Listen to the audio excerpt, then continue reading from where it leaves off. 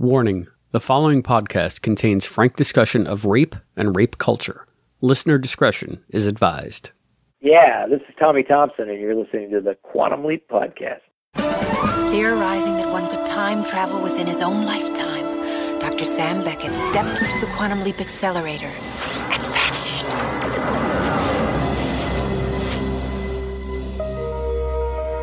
He awoke to find himself trapped in the past, facing mirror images that were not his own, and driven by an unknown force to change history for the better. His only guide on this journey is Al, an observer from his own time, who appears in the form of a hologram that only Sam can see and hear. And so Dr. Beckett finds himself leaping from life to life, striving to put right what once went wrong, and hoping each time that his next leap will be the leap home.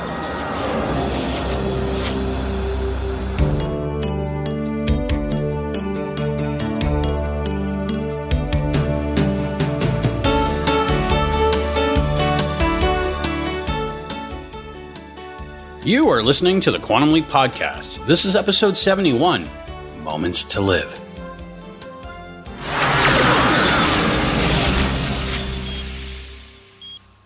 We're losing her, Doctor. Do something. Doctor? Doctor, are you all right? Yeah, I just need a second to figure out what... She's in full arrest.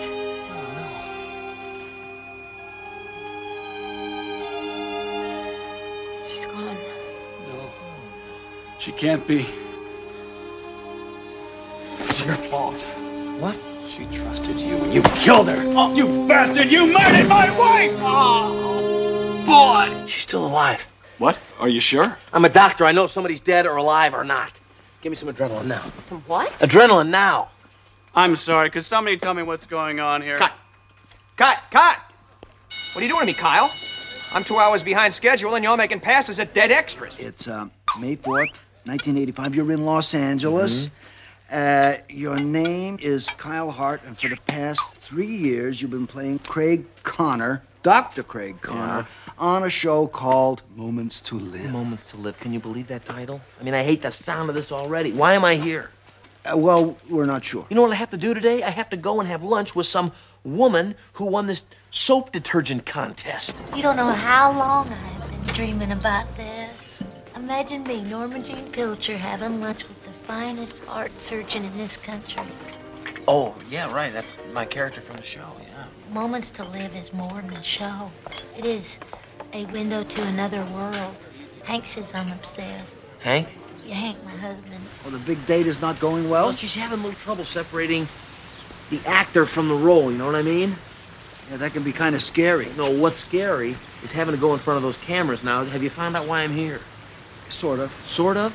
Sort of not good Yes. enough. I need to know exactly. I gotta get out of here before those cameras roll on Monday. I don't think you have to worry about that. Why not? Well, because in the real history, Lyle Hart never showed up for work. What? He just... Sorry to he- keep you waiting. Oh, yeah. Ready to go? Yeah, I just gotta have him bring the car. No, that won't be necessary. Okay, let's go. A work lover boy here decides to call for help. You got a gun, don't you? That's right. Now, you try anything cute, and I'm gonna give you a new belly button. You got it? I got it. But all we know is this guy Hart vanished for 2 weeks, and then some park rangers found him wandering around in the mountains 500 miles from here. He had a shotgun wound in the head, and he couldn't remember a thing A that happened shotgun wound to in the him. head. Yeah. I gotta get away from these people. It just seems to me like she's maybe a little Looney, confused. Norma Jean can be a little headstrong sometimes. Yeah. But see, this baby means an awful lot to her. Baby? What baby? I think you're going to make just a perfect daddy. Daddy. That's why she kidnapped me? So that I could help her have a baby? Damn sure ain't going to happen with that no-count husband of hers. Well, somebody woke up on the wrong side of the bed. Actually, getting up right now is a little bit of a problem. I'm sorry about that. Hank thought it'd be better this way. How does Hank feel about all this? Feel what? Come on, it's got to bother him a little bit to know that his wife wants to be with another man. I do not want to marry you. I just want to have a baby with you. That doesn't strike you as the least bit unusual. I like unusual. This is crazy. Don't say that! Don't you ever say that! Well, I better get everything all ready for tonight. I'm gonna make dinner for us. Hello, everyone. I'm Christopher DeFilippis. I'm Allison Pregler. And I have fallen down a lift shaft and been replaced by my evil twin brother, Raul. Dun, dun, dun. If you could add an echo to Raul, that would be perfect. Thank you, Chris. You should add that little, the kind of soap opera organ music. You know what I'm talking about? Yes. Now I get the joke because soap opera. What? Oh! Oh, seriously? You didn't get that? No! We were even watching someone last week fall down a lift shaft. Oh, Chris. What was the line Al had? We prefer to call them daytime dramas? Is that what it was? We prefer daytime drama. Daytime dramas, yeah. Yeah, I almost took issue with that, and then I remembered that I used to watch a soap opera when I was in college because Laura did, so I have no defense. Aww. Maybe we'll get to that. You guys are so sweet. No, I'm just a loser. So. And then no one argued with you. I was going to keep on talking past that, but... Pause for argument.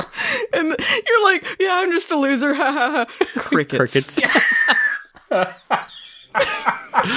It's like saying water is wet. We know, move on. We love you, Chris. So, Raul, since you're evil, shouldn't you be a little bit more cockney? A little bit more, like... Cockney? Yeah, bare-knuckled? Is that what Americans think evil British people are, cockney? Yeah, I think that, Matt, you sound very public school. So I got to think that Raul's got to sound like a bootblack. Well, he could be cockney or very, proper British, very educated. That's what I mean by public school. But apparently I'm already public school, Allison. Private school, Harvard. Harvard? Harvard? No, see, it's different in the UK. Why do they call it public school in the UK? I do not know. Public school is one that the public can't get into. Oh, I didn't know that. Now I learned something. I was always very confused by the nomenclature, but I know that when you say it's public school, it's like hoity-toity. It's like it's exclusive. Yes. I went to a school that any member of the public could go to, but it was not public school. I didn't know that you called public school like that. I thought he just meant literally public school. I'm like, what? Like the American public school. No. I mean, I literally went to PS 108 when I lived in the Bronx, so I am public school, but American public school is completely different. I just recently learned a British term, teddy boys. Well, is this going to be a family podcast?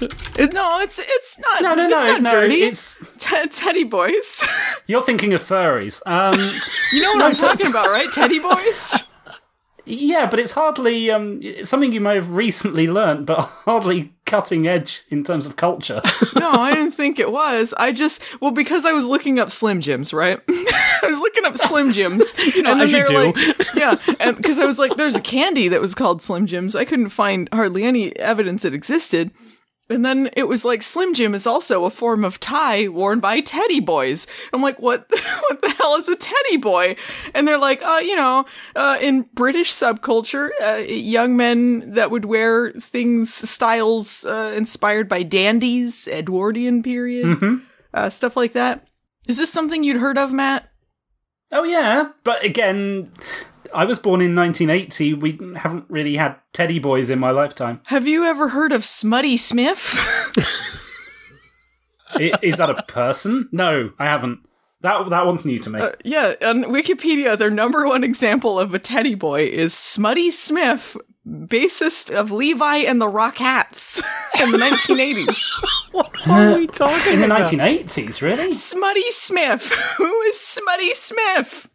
Oh, he does have a bit of a teddy boy thing going on there. Yeah, no, that's unusual. Though, we're in a Slim Jim for the 80s. Implied, it's a side profile, but of course he's got to be wearing a Slim Jim if he is a real teddy boy. That's Smutty Smith. Wow, well, we're all learning things today. We watched Quantum Leap today, right? I think we did. Yeah, I don't know. Ostensibly, shrug.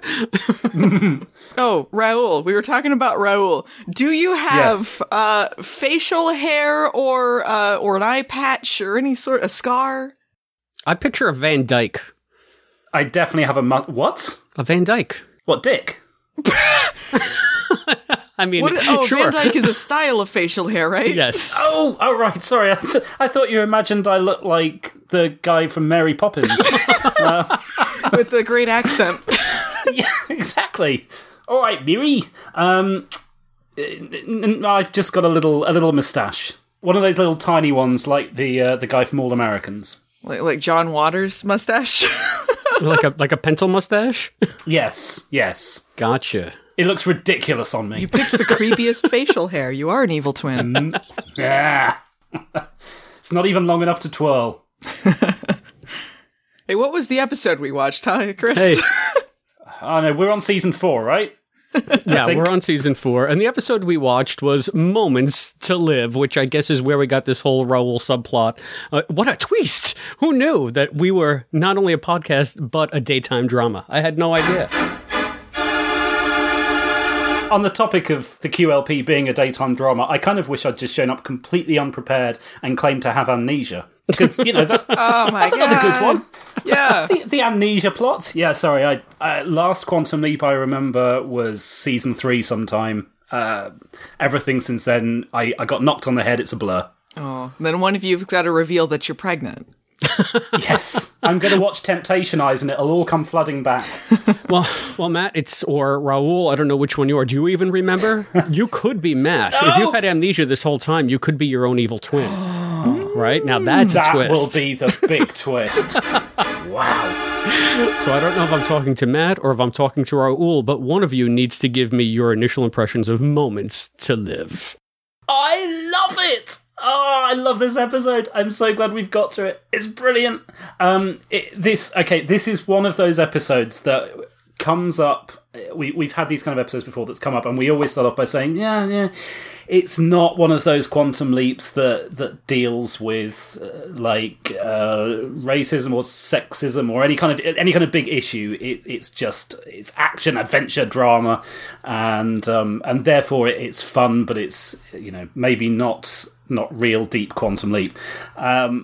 But I don't care. I love it. This is just so much fun. And I'm not going to start getting into it now because I could just talk for an hour before we even get into it. So I'll just say yes.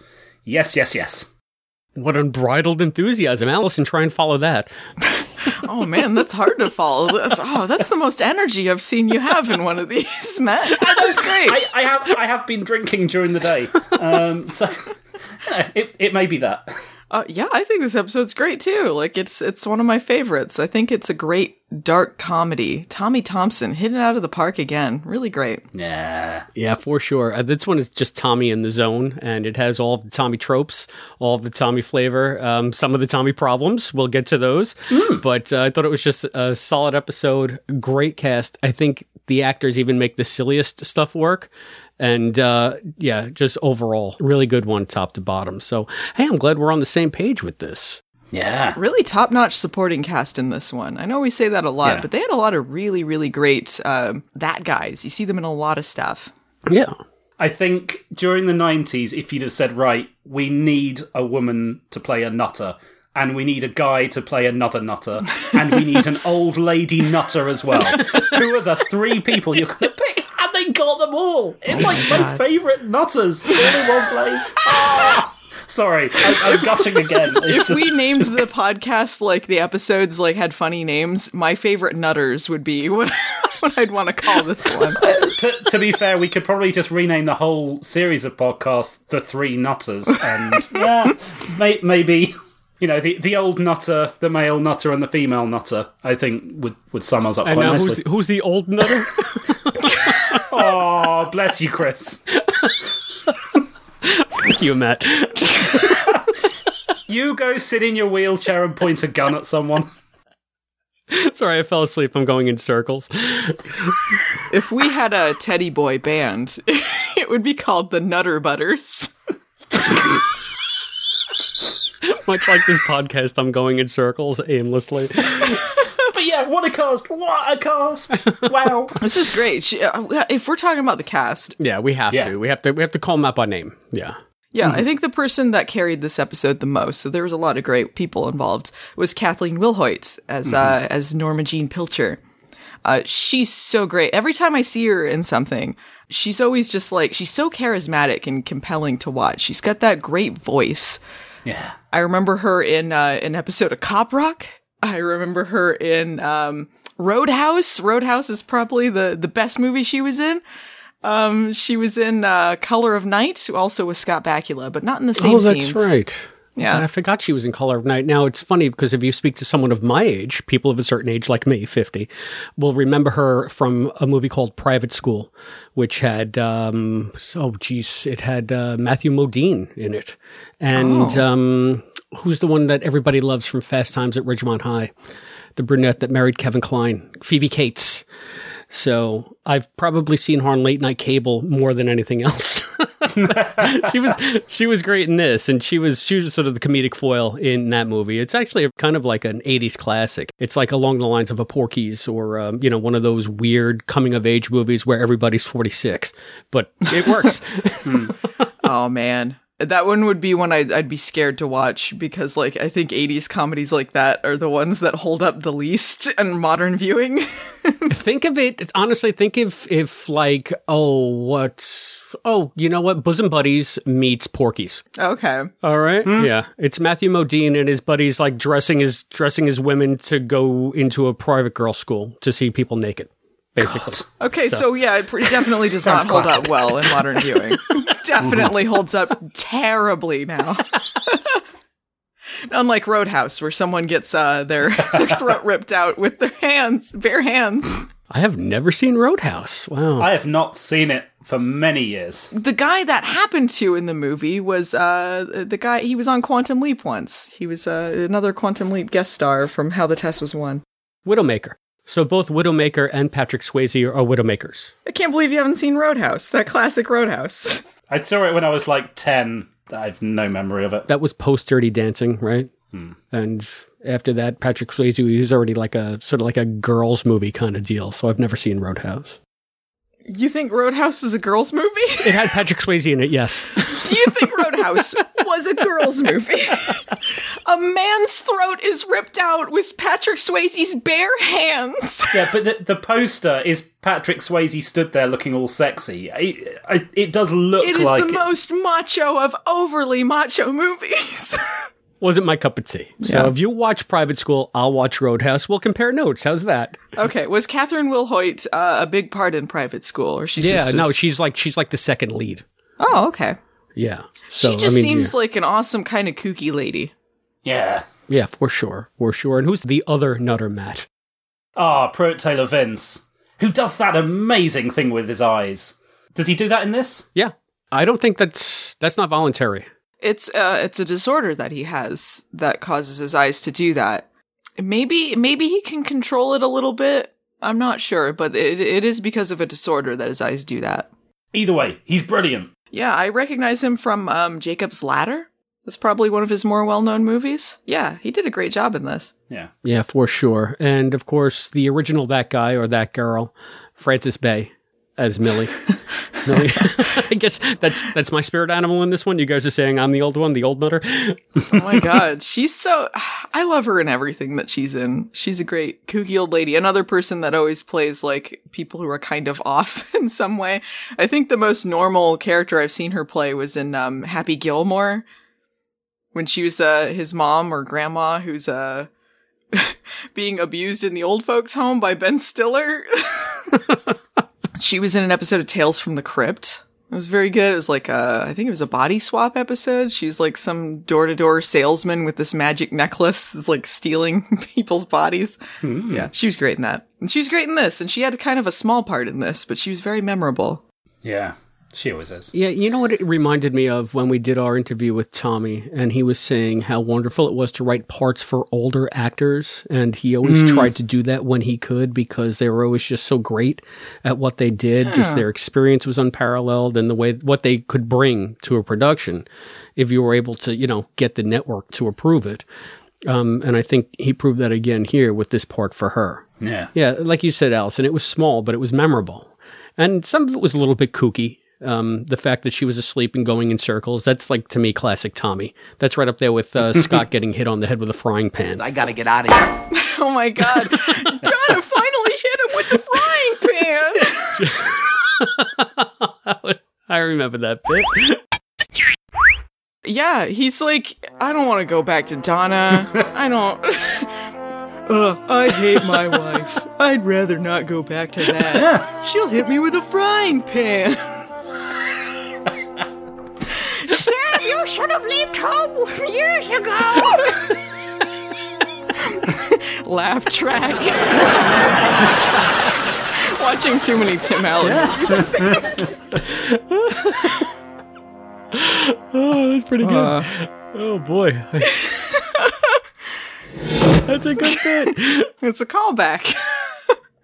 It's so funny, but it's also like, I think it's the perfect example of this episode. Like, everything that's happening is not funny in the context of this is kidnapping, hitting him on the head. The whole thing that they want to do, I mean, it's rape is what it is. Everything is horrific, but it's darkly humorous the way that they present it. Everything is so ridiculous. So Sam getting hit over the head with a frying pan is very funny, even though he is being hit over the head with a frying pan. Right. That'd probably either kill him or at least blind him. Yeah. Crack his skull.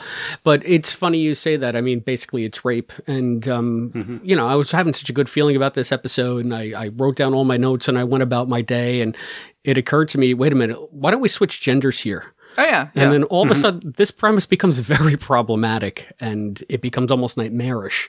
If you think about, some guy abducting a woman to have a baby and chaining her to a bed. Mm-hmm. I got to say this, though. I mean, it's sort of consistent for Tommy to have a predator vamp chasing after Scott, wanting to have sex when he does. That's true. Only now she wants a baby. I mean, but he's still in irons, and it's still like, I don't know. I guess it's a testament to the script and to the performances that it works as well as it does. Like, you don't even really think about that because just the flow of the episode doesn't give you time to. It's just so well crafted, and you have some drama, you have some comedy. I think it's a real good mix. And the other thing that could be problematic is the mental illness and the way that's portrayed here, because that's also played for laughs and for drama. And I think he just kind of walked the line on that perfectly. Mm-hmm. Yeah, and I think Kathleen particularly, but also Pruitt, really, they sold a lot of that as well. I mean, when you asked me for my initial impressions and I started getting excited about it, the immediate piece that was coming to mind, and I don't want to skip too far ahead, but the immediate part that came to mind for me was the moment where reality starts to kind of break down for Norma, and she's starting to figure out that actually he's not really a doctor, and that's when it all gets quite serious, and it stops being comedy mental illness. She is properly breaking down, and Kathleen absolutely sells that. I thought if I could have a baby, then maybe I could start all over again. I mean, why did my mama do it? Why did she do it? I mean, you shouldn't just do something like that in front of your own child. I just don't want it to be like it is on television. Why can't it be like it is on television? A lesser actress, I think, after 30 minutes of playing comedy crazy person, wouldn't pull that off. But the ending always, or that whole sequence always makes me well up, because it's so moving. And yes, you're right, it's very Tommy treading that line, but it's very Kathleen for being such a fine actress for being able to do that. I think like this episode handled mental illness better than shock theater, actually. Shock Theater had a lot of misconceptions about mental illness in it, and some problematic lines and dismissals, I think. And this, I mean, I can't speak for someone with actual severe mental illness, how this might come off to them, or people that are more experts in this kind of area. To me, it was nice how kind they were to the mentally ill in this, because it would be very easy to write off her character, who does horrific things. I mean, she and her husband both kidnap Sam, assault him, chain him to a bed, and he is trying to help her, and talks about how she's just confused and is wondering if she's going to be okay by the end. They don't just go oh, screw her. They actually want her and Hank to get help. Yeah, and I mean, I don't mean to make it about Chris, but I always make it about Chris. One of the things that I had to do in my novel, because it does deal with the basically mentally ill antagonist, at the end, I wanted her to be sympathetic still. And that's something that I tried to pull off too, as well in my novel. I mean, I hope I did, but it was nice to see here because you could tell that they weren't so much malicious as they were desperate and confused. Anyway, she was confused, and I think Hank was desperate. And they had no grounding except for each other's delusions. So at least they were there for each other. And I love the fact that at the end, even though she had, the man of her dreams, Dr. Hunk, locked up and ready to go, it was still Hank that she went back to. And when he was talking about her with Sam, about when they met in the church, just genuinely moving. Of course, again, a little bit kooky, but the way Pruitt sells it, it was just you believed wow, he's really in love with her. So yeah, again, bringing that heart to the middle of that, something that could be just like a romp, like a madcap romp. They don't believe that they're doing anything wrong. So they have this line when they've got Sam in the van, and Norma's got him at gunpoint, and he's like, well, what do you want? Do you want money, or do you want we'll give you whatever you want, just work with me here. And she's like, do we look like the kind of people who would ransom somebody? Honestly, she's offended at that while she's kidnapping him. So she doesn't believe that this is something serious going on, or that they're doing something wrong. And I took that completely differently. I thought that ransoming is something that you would do if you were a little bit more high stakes, if you were a genuine kidnapper, where just that's above our pay grade, is the way that came off to me. I don't know though. I think she says these things that she doesn't realize how strange, she's just being very sincere about it. There's this line she has later where she's got Sam tied to the bed, and she's opening the window. She's like, Ooh, do you smell that pine? Smells just like that stuff they use to clean toilets. And she thinks that's really classy. Yes, it smells just like that toilet cleaner. I don't think she knows that sounds weird. I think she's just being very sincere about it. Yeah. Well, I mean, again, it's something that might have come off as just dumb in the hands of a lesser actress. But she managed to walk the line and sells it. I think it's what you were saying, Allison. It's just the sincerity factor. She just has this baseline sincerity. You notice, too, when she hits Sam over the head with the frying pan, she doesn't hit him until he says, "This is nuts." Which I feel like it's because that was a triggering phrase for her. Because later on in the episode, when he's chained to the bed, he says, "This is crazy," and she just flips out. So I think even things that are kind of funny are very serious. That's when everything sort of got real. It stopped being just this madcap kidnapping story with lovable kooks to, wait, man, these are people with some real serious issues. It turned on a dime, but it really worked. I mean, you don't realize how much goodwill the supporting cast has engendered until you see them in peril or them in pain, and you feel for them and you feel the pain that they feel. It's like, wow, how did you do that, Tommy? You son of a bitch. This episode is actually like a lot darker when you realize kind of the context behind it. There's a lot of references to real life, what was going on at the time. This is based partially on a stalker that Scott Bakula had. Yeah. Oh, really? That's why they have that joke at the end. Did you hear that? He wants to take what happened to me here and put it on the show. Yeah. No, I heard, yeah. Is that ethical? It can't be ethical. No, it's television. Can we back up a little bit, though? I've never heard this story. Give me that bigger story, that broader context. Did you do some research into this, Matt? I feel like I read this in your book.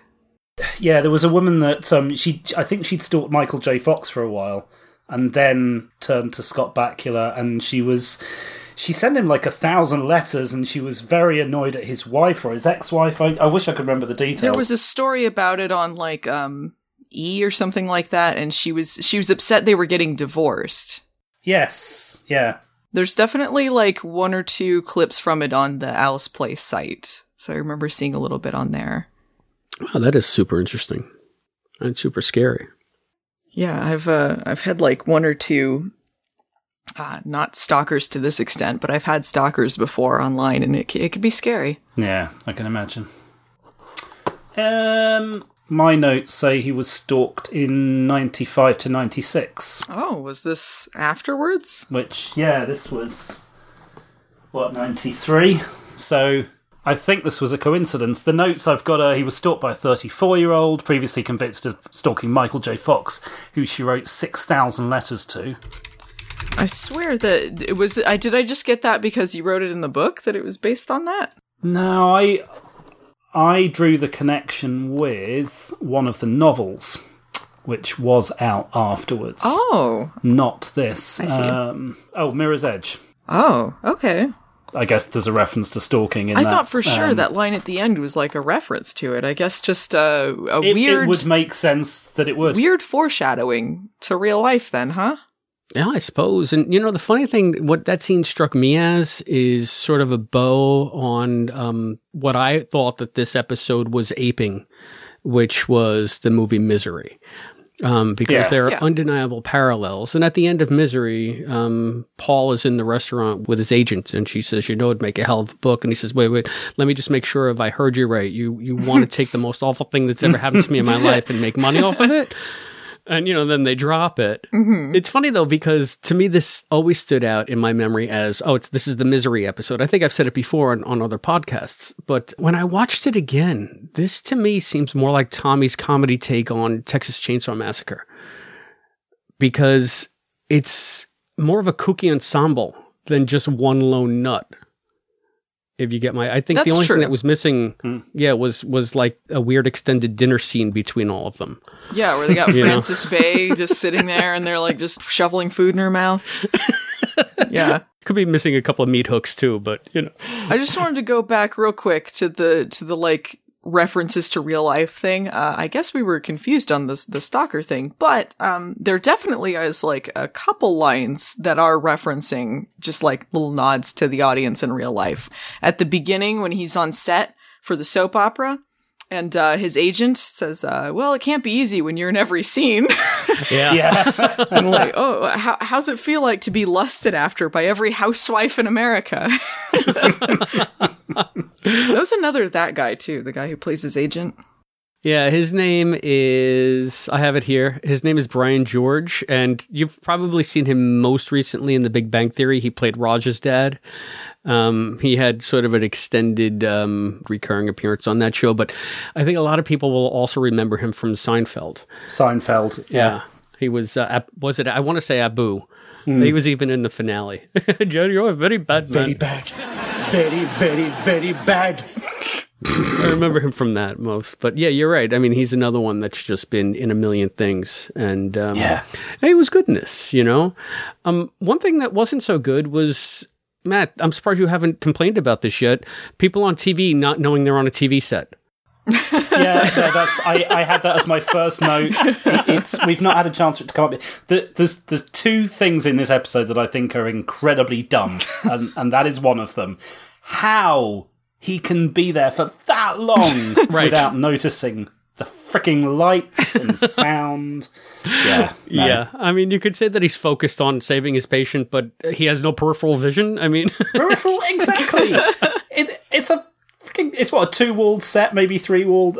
You're not telling me he can't see the camera right up his nose. That's ridiculous. Well, Sam is especially bad at this because if you recall in Disco Inferno, he didn't realize he was on a wire either. How would you not notice that? That one was worse. You would have multiple that's because that was an action scene.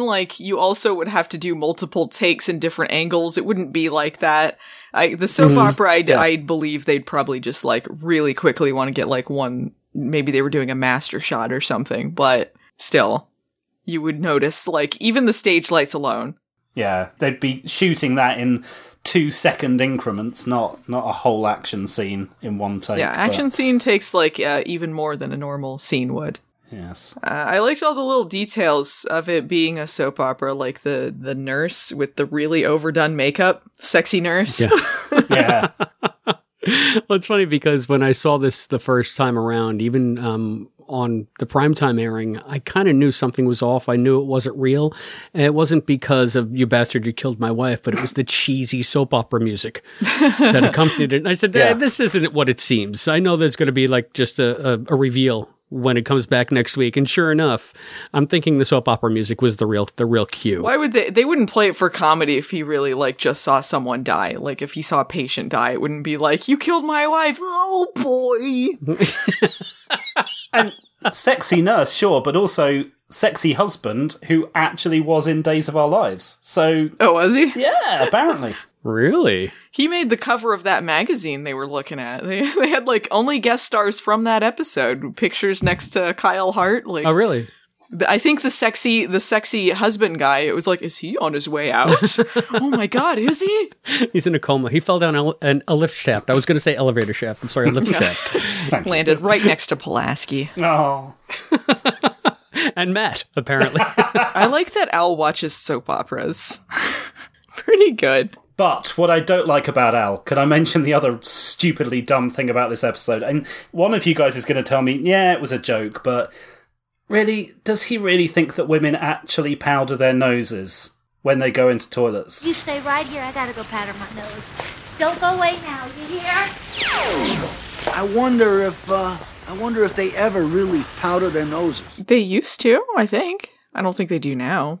I thought that's always been a euphemism. Certainly in my lifetime, that's always been a euphemism. Sure. When someone says, "I'm going to go and powder my nose," that's not why they're going. I mean, probably not. I think women who do their makeup up more than I do, if you get shiny, you want to have the powder foundation stuff touch up through the day. All right, this is either just a British thing, or I'm really showing the fact that I'm a guy, and I'd love to hear from female British Quantum Leap fans to correct me on this. But my understanding is when you say you're going to go and powder your nose, you're having a piss.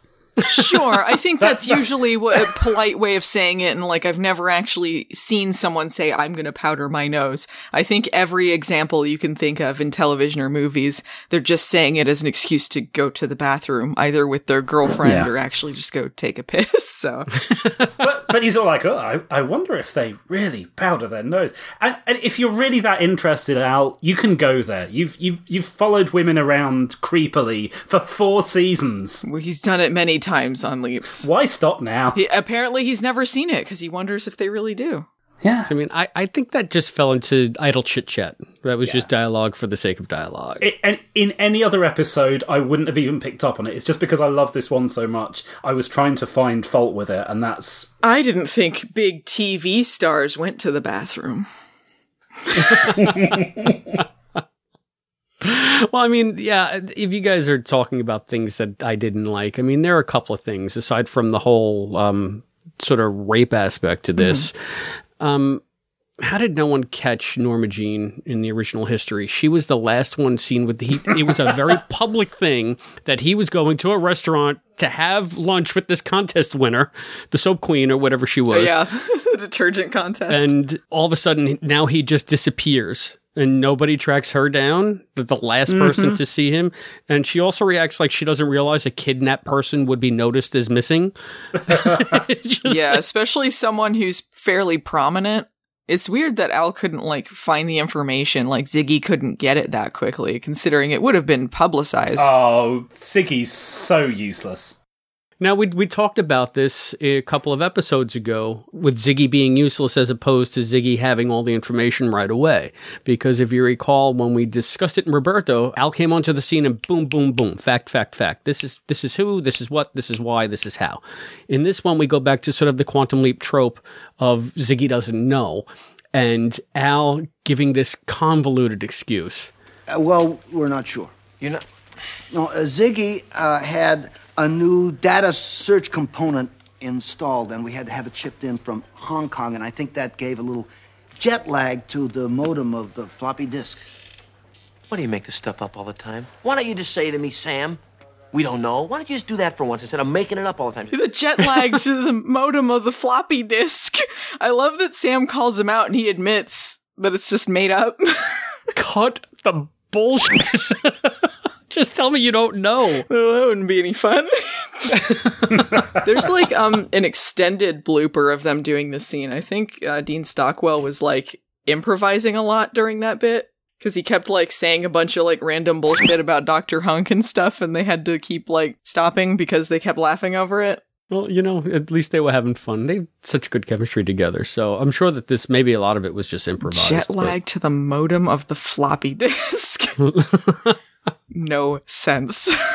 The modem of the floppy... Why are you just... Then we had to have it shipped in from Hong Kong, and I think that gave a little jet lag to the modem of the floppy disk.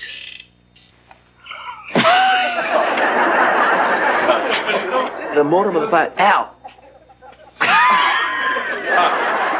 We've been discussing lore, especially in the last couple of episodes, especially, again, with Roberto. Mm-hmm. Now, you guys tell me if this has ever happened before.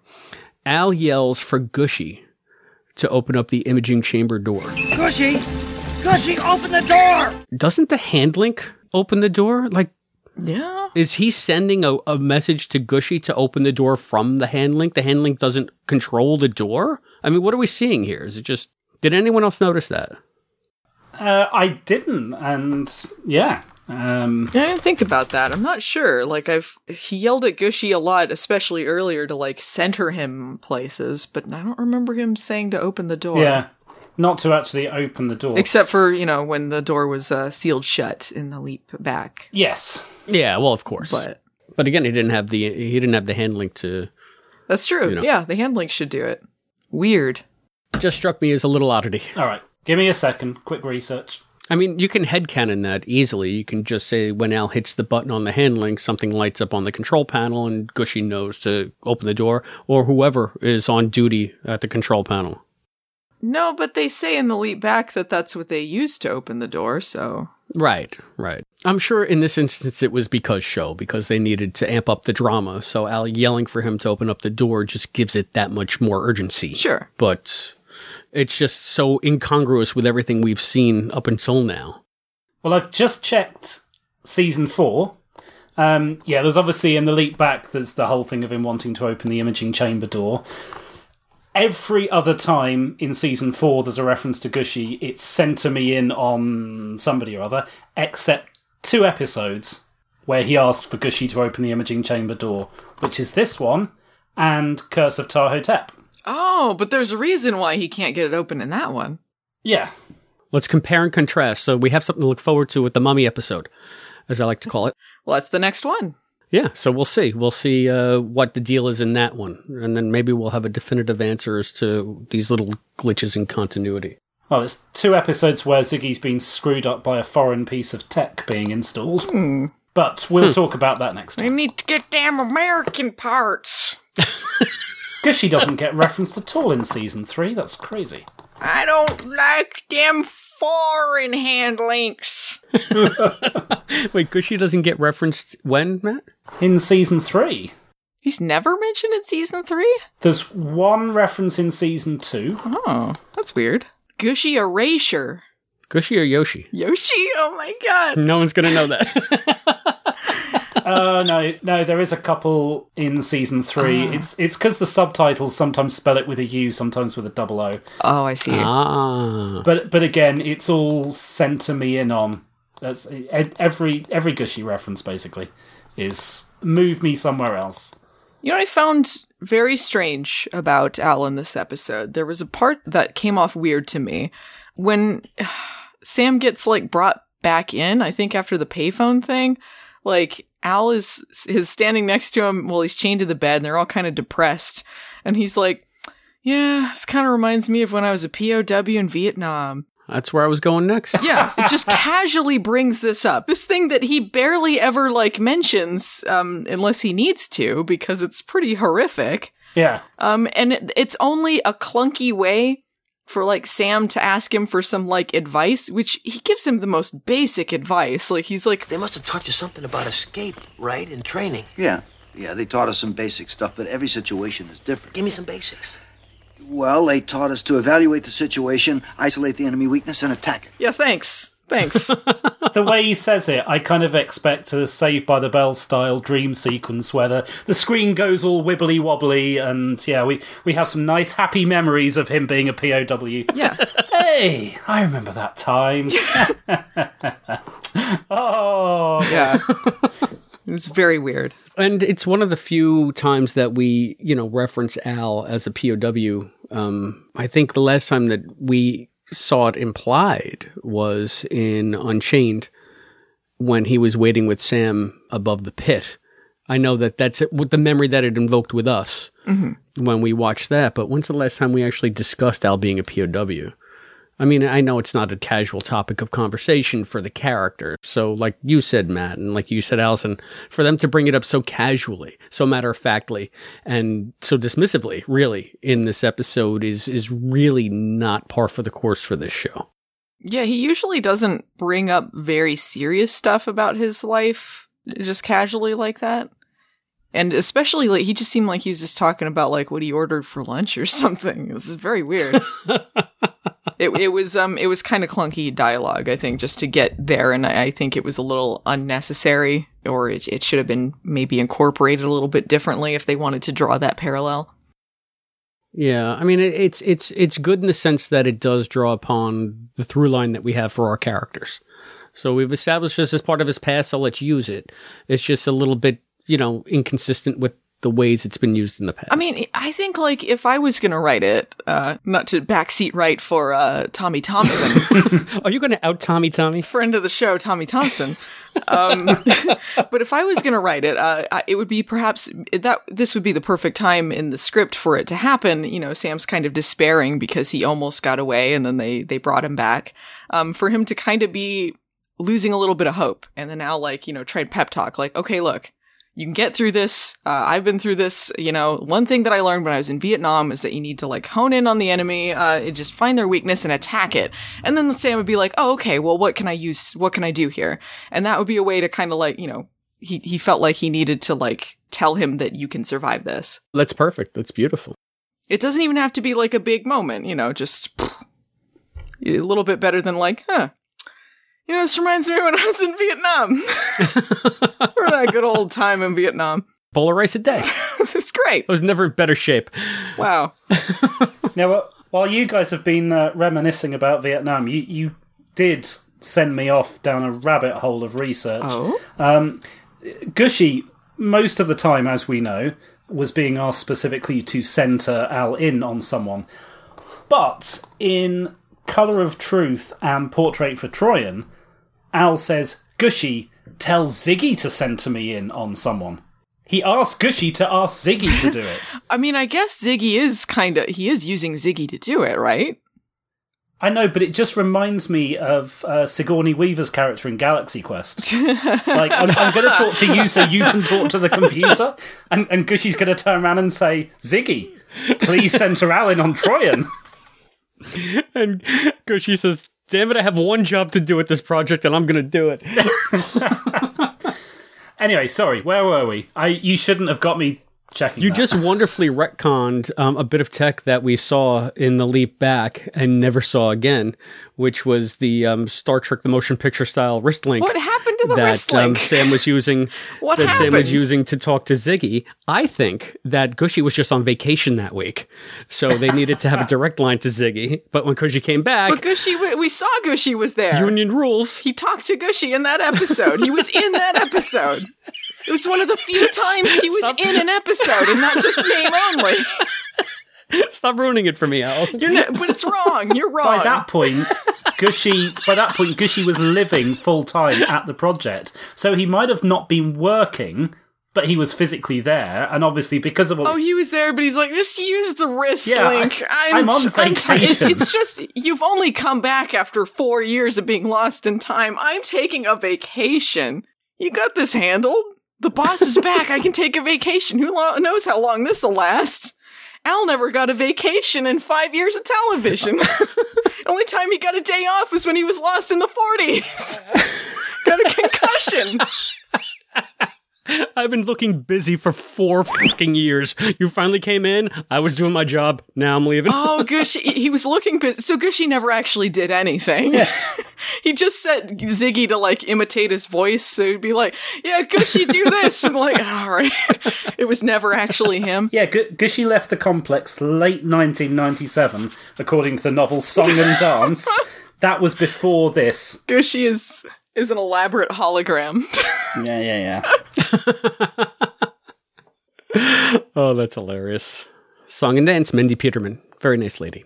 Anyway, that's the Gushy novel. That was fun. That was a fun novel. It's good to know that some of the writers of the novels were nice people. Some of them. Unlike that Chris. That guy. We're mainly dicks. But. You know what I really loved? When Sam is in the restaurant with Norma and Hank, even though he's kidnapped and in a lot of distress, he still gives her a quarter for the that's so jukebox. sweet. And that's why he doesn't have one later. He screwed himself. I never put that together. Oh, I mean, there you go. No good deed, right? It wasn't until this watching that I figured that out. I'm like, oh, he gave his last quarter away. Aww. He was too nice for his own good. Would it have helped? I mean, Hank just shot the phone anyway, so. He did get through a little bit. I guess they didn't come. Not then. That was another example of a jerk waitress. Keep having jerk waitresses. Huh. You know, I didn't think about Lady, that. like, she's like, Norma's like, people always mistake me for Sally Field. I don't see it. Did you guys notice? Here's one thing that my mind immediately went to. The leap date is May the 4th. 1985, Star Wars Day. Oh. No. Do you think that was deliberate? Why would it be deliberate? How does Star Wars connect to the episode? I don't know. Maybe Tommy's a Star Wars fan. I'm not saying it's connected to the episode. I'm just saying that it's May the 4th. Well, it's a date that exists. Wow, wait a.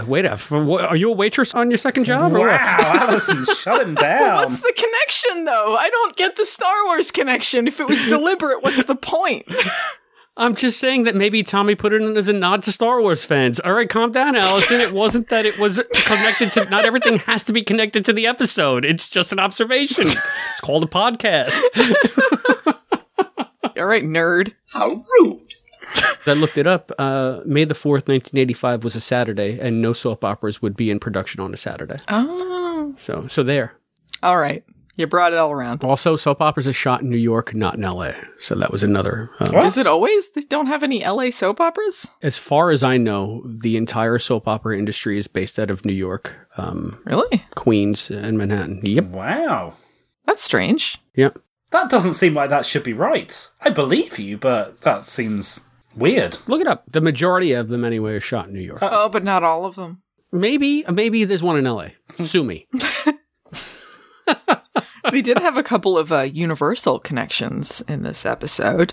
They did the Psycho reference, Norma Bates. Mm-hmm. They also used the Psycho hotel exterior in a different episode. A Hunting We Will Go, I think that was the one. Mm-hmm. And also the bridge that they use in this episode is it's on the Universal Studios tour. It's a breaking bridge, which is why they have that weird gap there where like the bridge breaks in half when the tour tram goes over it. I guess that's a way to save money, right? Quantum Leap is so damn good at disguising the same sets as different things.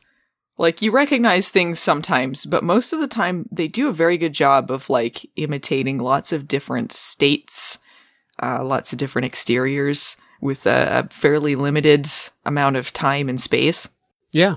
But there's a lot of, like, recognizable stuff from, like, the Universal Studios tours and things that they use in a lot of Universal productions. And, that bridge is one of them. Yeah, I think, though, I mean, everything always seems so authentic that unless you've trained your eye to look for it or you're in the industry, you're not going to notice it. Like, I know that I've seen the same New York City street on about 17 episodes of Quantum Leap, and I never say, oh, there's that stoop, and there's that flower pot, and there's that plate glass window. Because I'm so into the show, like, it doesn't take me out of it. Which, like you said, I guess it just speaks to how good they are at disguising stuff and redressing stuff and just making you feel like you're in a certain place and time. The set designers, the location scouters, all those people involved with that had a very large, probably thankless job doing all of that. Like, every week they had to come up with something new and something old to make it look new. And just, they did a great job. I don't mean to say thankless like they didn't appreciate them. I just mean, like, I think a lot of people don't think about that when they're watching TV. Well, it's like one of those seamless things. If they're doing their job right, you don't even think about them. So obviously they're doing a great job, like you said. Production-wise, this is an anthology series with all the challenges in costuming, makeup, casting, with the exception of the two leads. And yeah, like you say, location scouting's a classic challenge that I guess they had all the way through. What was the name of the set designer for the show? Robert Ziliux, I believe. Yes. Good job. I've tried to reach out to him to talk to him about getting the radios on set. So it's still a work in progress. Yeah, the fact that this was an anthology series, but also like different time periods, different places every week, they couldn't reuse stuff. So even more so than the average anthology series, they had quite a challenge. One other thing, I mean, if we can get back to the episode proper, why? Maybe this is just me, but the fact that they think that having a baby is going to make their life wonderful, so they're going to kidnap somebody to have a baby. I never understood how babies were the magic cure-all for all of life's problems. That's a very TV thing to me. I think that was sort of the point with her character, in that she thought this would solve her problems because of what happened with her mother. Her mother OD'd in front of her. Childhood. Yeah, and she had this messed up childhood. She wanted to be the mother that she didn't have, and she thought that this would solve her problems. And obviously she had like a lot more things going on, and a lot of things that were leaving her unfulfilled, and problems that were unaddressed. So I don't think this was the show, obviously, saying that babies would solve her problems. I think that was exactly the issue with her thinking. Why can't it be like it is on television? Why can't it be like it is on television? Oh my god, it's so heartbreaking, though. I feel that. Why can't it be like it is on television? Why can't Scott Bakula leap in, save my life? No. Why can't I kidnap a soap opera star and have Hank lurking in the corner waiting to watch me have sex with them? My God. Why can't it be like it is on television? It kills me when he gives the list of rules to Sam. He's like, read it, and then it starts with Hank's rules. Hank's rules. Rule number 1, no noise. This includes moaning, groaning, and squealing. Keep reading. Rule number 2, no eye contact. This includes staring, winking, and squinting. No squinting? Yeah, it's sexy, huh? It's so darkly funny. Like, that's... Because, I mean, there's no getting around it. Like, she wants to rape him in that scene. And you're right, Chris. Yeah. Like, if this was switched around, would it be as funny? And they do that in Quantum Leap a lot. You know, it's like, if this wasn't a guy, would we find this funny? And I don't know if there's a right or wrong answer to this, but no, I think there is. I think I'm going to go 99.9% of the people out there would say no. This would be horrific. No, it would be. It would be. Yeah. But why is it so funny here? Why I don't don't know. Maybe because the lines are very, very clever. And obviously it didn't happen, but if it had happened, it'd be horrific. I also wonder how forgiving we are because it's early 90s TV. That's true. I don't think we're necessarily consciously giving it a free pass, but if it were produced today, would we be asking the exact same question that Chris asked, but taking it a lot more seriously and saying, no, this should not be happening? I don't know. Let's say that this was a show that did star a woman. It was Sam Beckett, but Samantha Beckett. Let's say that this was exactly the same. She leaps into a soap star that, like, a crazy person kidnaps and wants to have a baby with, and they play it the same, like the outrageous kind of like a baby, and like all the like comedy takes and all this stuff. Would it still kind of work as a dark comedy if it was within what happened in this episode? All right, now I have two questions to ask. Number one, it's a female leaper. Does she leap into a male? So is it the same exact premise where it's Norma Jean trying to get busy? Let's say that she did that, or let's say it was exactly the same, but it's a woman. But the woman is, to all intents and purposes of everybody around her, a man.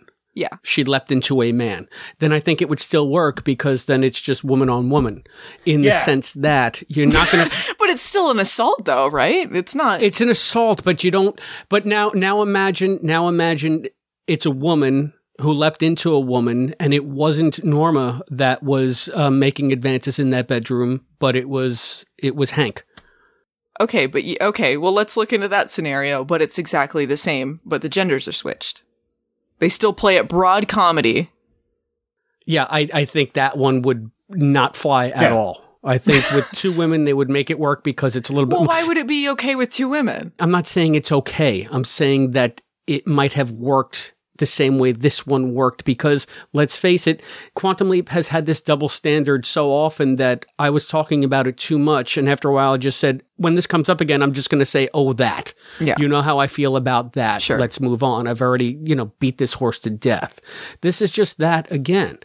But I think that if you were going to, I guess the closest I can determine, it's almost like in Black on White on Fire, where you have a, quote, biracial couple played by two white people.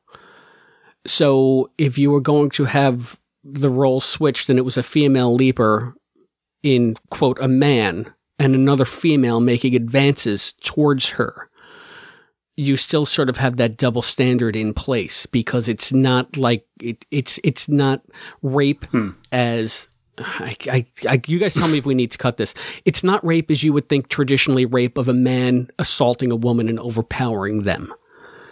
Because that's usually, when you think rape, that's what you think of. With this, it's just comedy because there's a double standard. I think, are we also still talking in this scenario of this being produced in the early 90s? Yeah.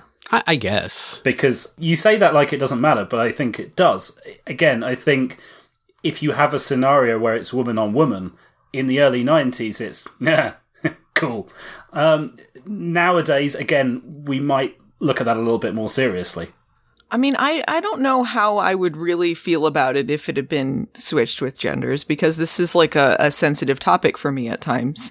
But like, I watch a lot of early to mid 90s television, and there's a lot of like, things that are very gross toward women that gets laughed off or, kind of brushed off. Like, that's just how it is.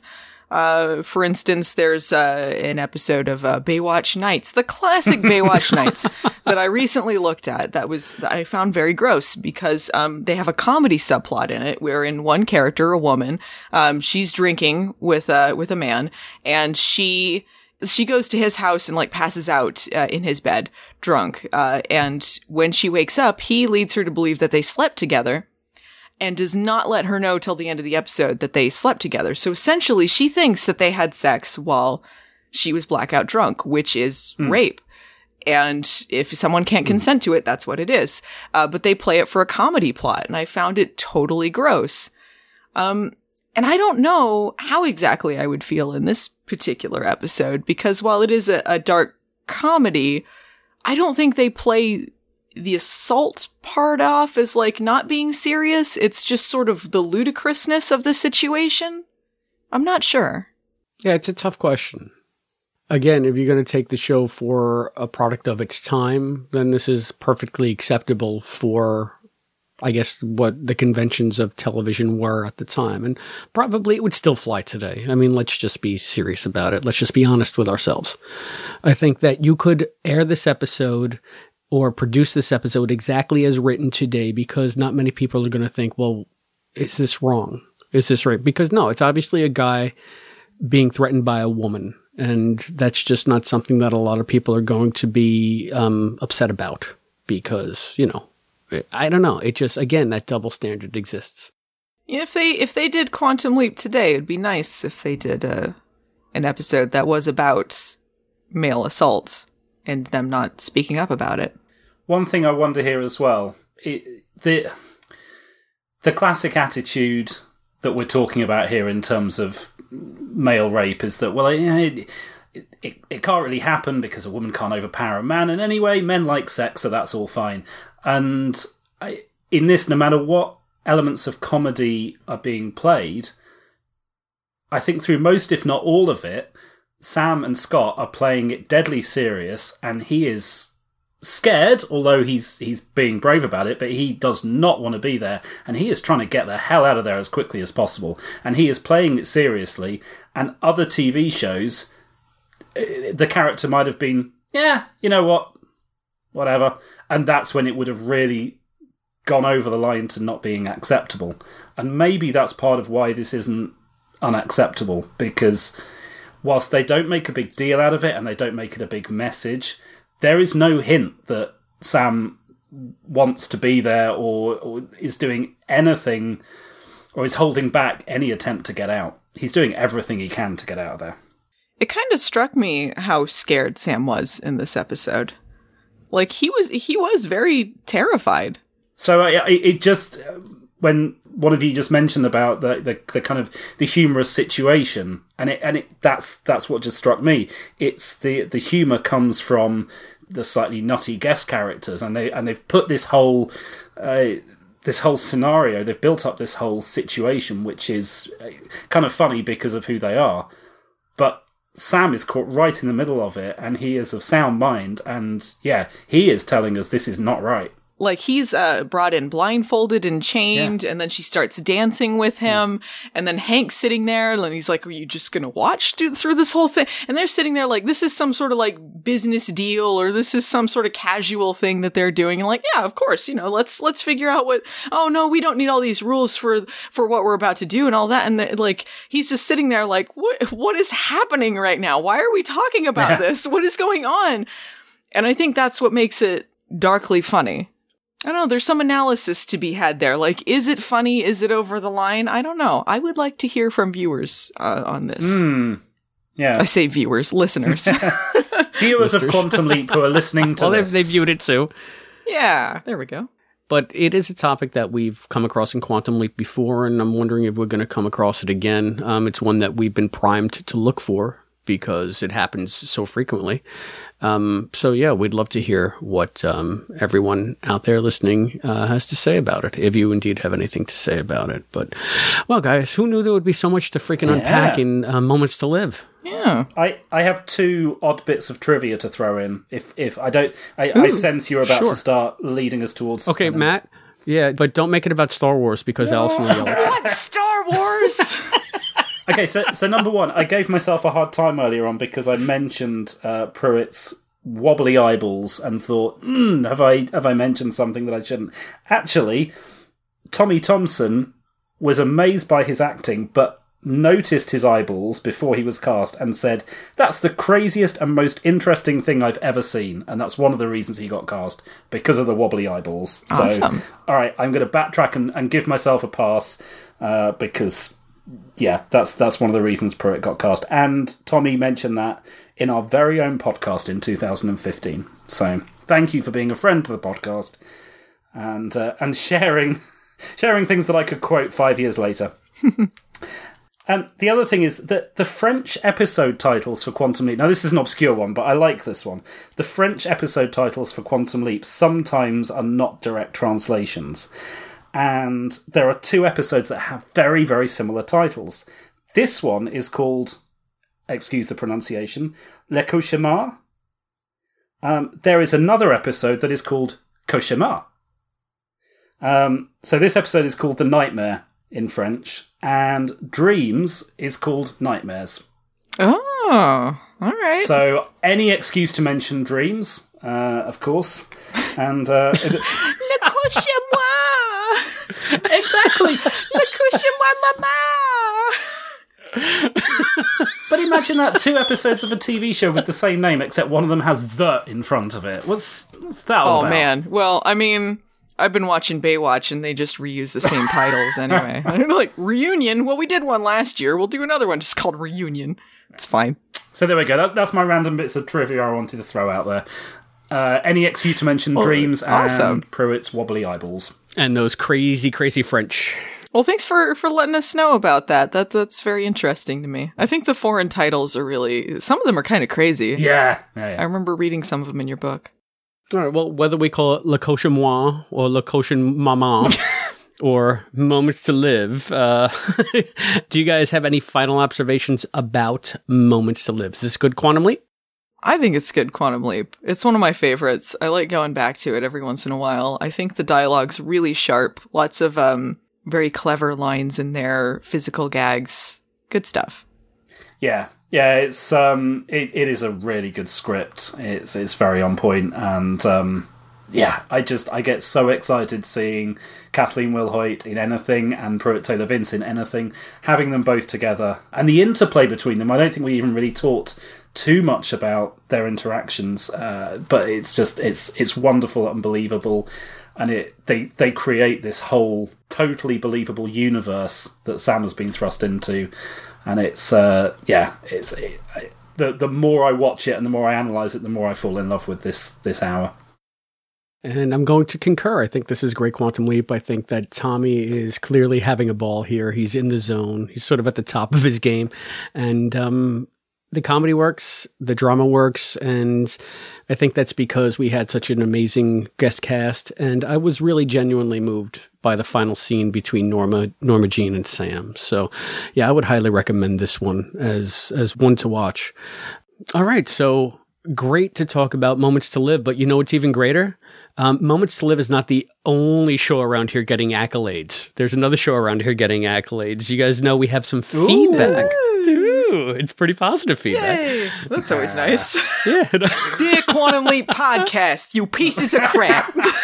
Lots of love. Chris's mum.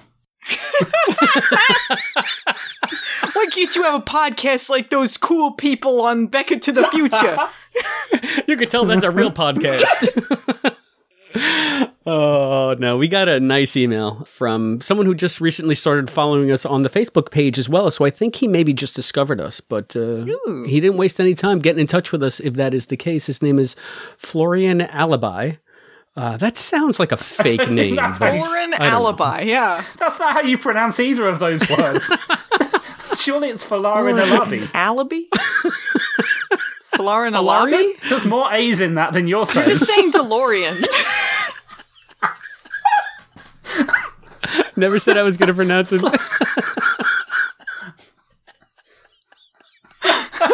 Florian Falarian. Oh dear. We've got an email from someone. If you recognise this, please phone in and tell us your name. We have an email from this perfectly legitimate person, Falarian Alabi. Falarian Alabi. Allison, please start. Dear Quantum Leap Podcast. Hope that you guys are doing well, despite the current coronavirus pandemic. It is great to listen to you three discuss episodes of Quantum Leap. About the latest episode, Ghost Ship. The introduction to episode was quite clever. Allison's scary, sarcastic voice adds to the mystery of the Bermuda Triangle. Wow.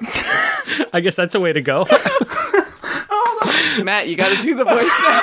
That's not fair. That's Falarin's voice. Oh dear, no. The points raised were rather good. I do, however, slightly disagree that Cooper goes over the top in reference to the PTSD. I think that his past thoughts are causing doubt, leading to panic and a loss of control. Oh, keep it together. leading to panic and loss of control, as PTSD can lead to... Fuck. I can't do a silly voice without laughing, I'm sorry. I can't take it seriously. As PTSD can lead to reckless behaviour. Well, if we didn't make light enough of PTSD in the Ghost Ship episode, we sure have now, so good on us. So, Falarin wraps up by saying, the episode is very well acted and directed. The guest stars give good performances as well. It was nice of Chris to mention Miss Gugino as another now famous guest star. There seems to be quite a lot of them. And that he had a crush on her. Not had. Have. Aww. Thank you very much. By the way, have you seen Gerald's Game? Really good movie, and she's great in it. Let me know your thoughts. Well, I have not seen Gerald's Game, but it has a lot in common with Moments to Live because from what I understand, it's about a woman who gets chained to a bed. She's going to do, the sexy times with her husband, and this is what he's into. And then he drops dead. Oh, no! So she's caught chained naked to this bed and with no way out. That's what I know about Gerald's Game. And I know that it was a Netflix, either a series or a movie that Carla Gugino starred in. So, I probably would have seen it and reviewed it if I was still doing Castle Rock TV podcasts, but I'm not, so I don't have any thoughts on Gerald's Game beyond that. Sorry. Anyway, you didn't do a funny voice. Yeah, you left us high and dry there. Now you just make us sound stupid. Okay, I don't know if I have a funny voice. Do the last line in a funny voice. Do it. Keep safe during these tough times. Good luck in life and in health, and hope to hear from you soon. This is my voice when I'm imitating Penny, my Bichon from Texas. And that dino DNA. I was trying to figure out what that was. Yes. Oh, no, that was perfect. I don't even know what you're referring to. Jurassic Park, Mr. DNA. Just one drop of your blood contains billions of strands of DNA, the building blocks of life. A DNA strand, like me, is a blueprint for building a living thing. And sometimes animals that went extinct millions of years ago, like dinosaurs, left their blueprints behind for us to find. Yeah. I haven't seen that in so long. I was spot I had on. no idea. If you want, I can do the whole podcast in this voice. I'm happy to. So, anyway, Falarin Alabi, he writes, okay. And to wrap up, cheers, Falarin Alabi. I hope I'm saying that right. Florian Alibi. If you want to be Florian Alibi, if you want to be Falarin Alabi, you let us know. Either way, we're very happy to hear from you. And have you guys ever seen Gerald's Game? No, it doesn't seem like something I would want to watch. And if you need an alibi, there are many ways to request one of us. I will tell you I was in the pub the whole evening. If you email me at quantumleappodcast@gmail.com. If you want to be like Florian or Falarin, there are many ways that you can reach us here at the Quantum Leap Podcast. You can get us by phone at 707-847-6682. You can email us, like Falarin did, at quantumleappodcast@gmail.com. You can hit us up on Facebook at facebook.com/quantumleappodcast. You can follow us on Twitter and Instagram at Quantum Leap Pod, and you can always go that extra mile and support us on Patreon at patreon.com/Quantum Leap Podcast. Just remember that your comments may be used in an upcoming episode of the Quantum Leap Podcast. Speaking of upcoming episodes, Matt, what's coming up next? Well, it feels like we've only just got away from one spooky legend in the Bermuda Triangle, and next we're going to be talking about the Mummy One. I'm just reading the notes from Chris here. The Mummy One, right? I assume it has a title. I love it's just the Mummy One. It's the Mummy One coming up. The Curse of right? Tahotep.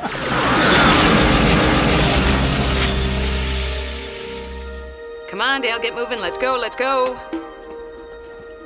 Hey, come on, wiggle your butt. I want to see.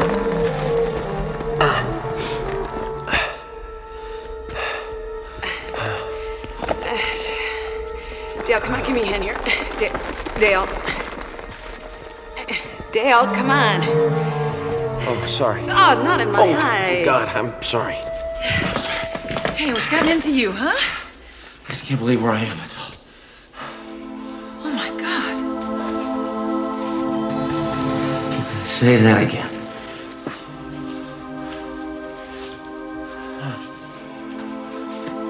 Hey, what'd you find there? As for anyone who will disturb the tomb of King Tahotep. death will swallow him. Oh, boy.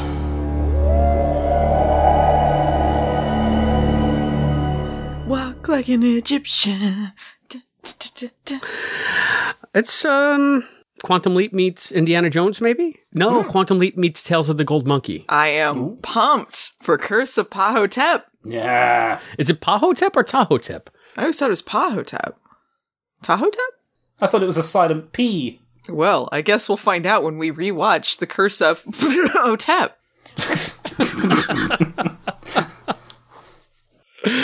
I look forward to you mispronouncing that the entire next episode. Until then, I have been Christopher DeFilippis. I've been Allison Pregler. And I've been Raul Dale.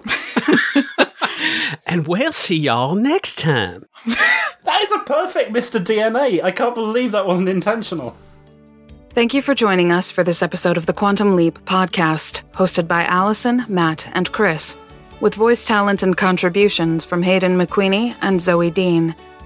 Visit us at quantumleappodcast.com. To support the show, please go to patreon.com/quantumleappodcast. The Quantum Leap podcast is edited by Albie, Christopher DeFilippis, and Allison Pregler. The executive producer of the Quantum Leap podcast is Albert Burge. Christopher DeFilippis and Hayden McQueenie are the co-executive producers. Morgan Felden is the producer. The thoughts expressed on this podcast are those of the individual and do not necessarily represent those of the Quantum Leap podcast, its partners, or affiliates. The Quantum Leap universe and all it contains is the property of Belisarius Productions and Universal Television. The Quantum Leap podcast is not affiliated with Belisarius Productions or Universal Television, and no copyright infringement is intended. Please visit barrenspace.com for this and other amazing content. The Quantum Leap podcast is a Barren Space production.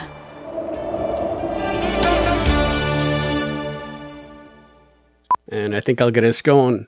Hello, everyone. I'm Christopher DeFilippis. I'm Allison Pregler. I just took a drink right as you were starting the intro. Total professional. I'm Allison Pregler. Is that how we're doing this? Do you want me to start again? I'll start again.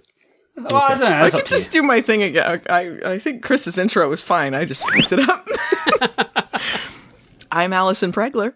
Do it one more time. You were swallowing. I have fallen down a lift shaft. Oh, but I wanted to do that line even though it fell flat on Chris earlier on. I'm doing it anyway. All right. So, Allison, you start with you again. I'm Allison Pregler.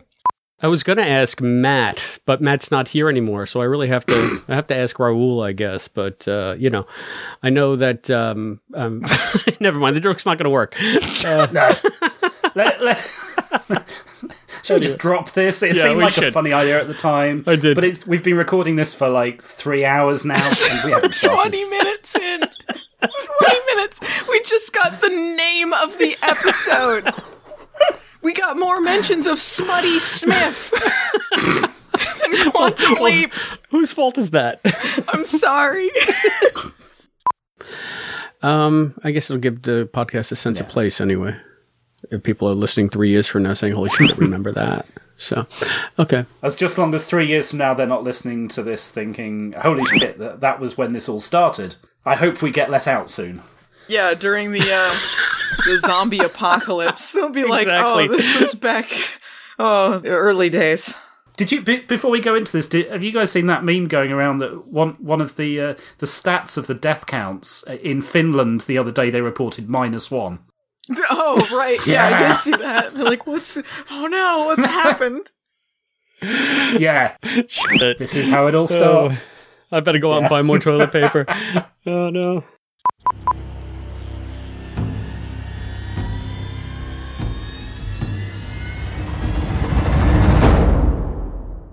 Le couche-moi, maman!